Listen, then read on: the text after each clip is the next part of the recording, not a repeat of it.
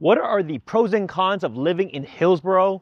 I'm going to go over all the pros and cons of living in the second most expensive city in the Bay Area.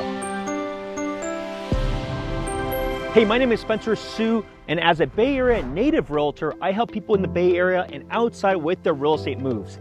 Let's continue.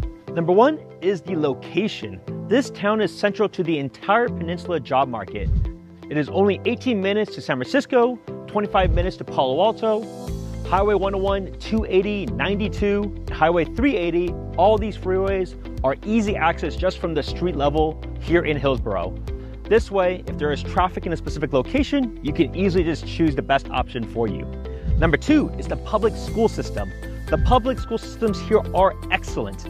And if you have a gifted child, the Nueva School is one of the best schools that you can find in the entire country. Number three, big homes on big lots. Why people love it here is that a majority of homes have some of the largest lots you will find in all of the Bay Area.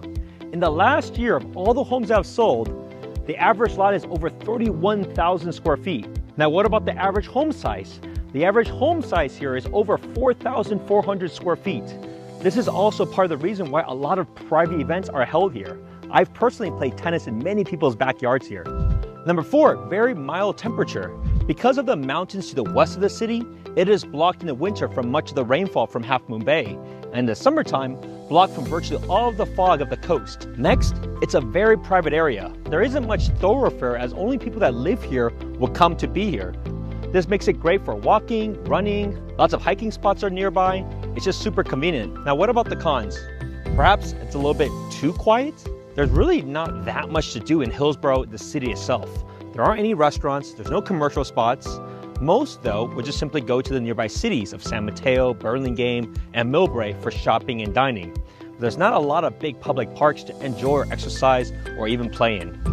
Next, it's not a place for entry-level homes. The cheapest home that sold last year was $2.7 million, and the average is $6 million. There is no condos, there's no townhomes, there's no apartments to even rent here. If you're moving to this town or surrounding areas, my team would love to be your trusted resource. Call or text us at 408-547-4590, and let's schedule a private consultation and take a look at some homes together. See you at the next video.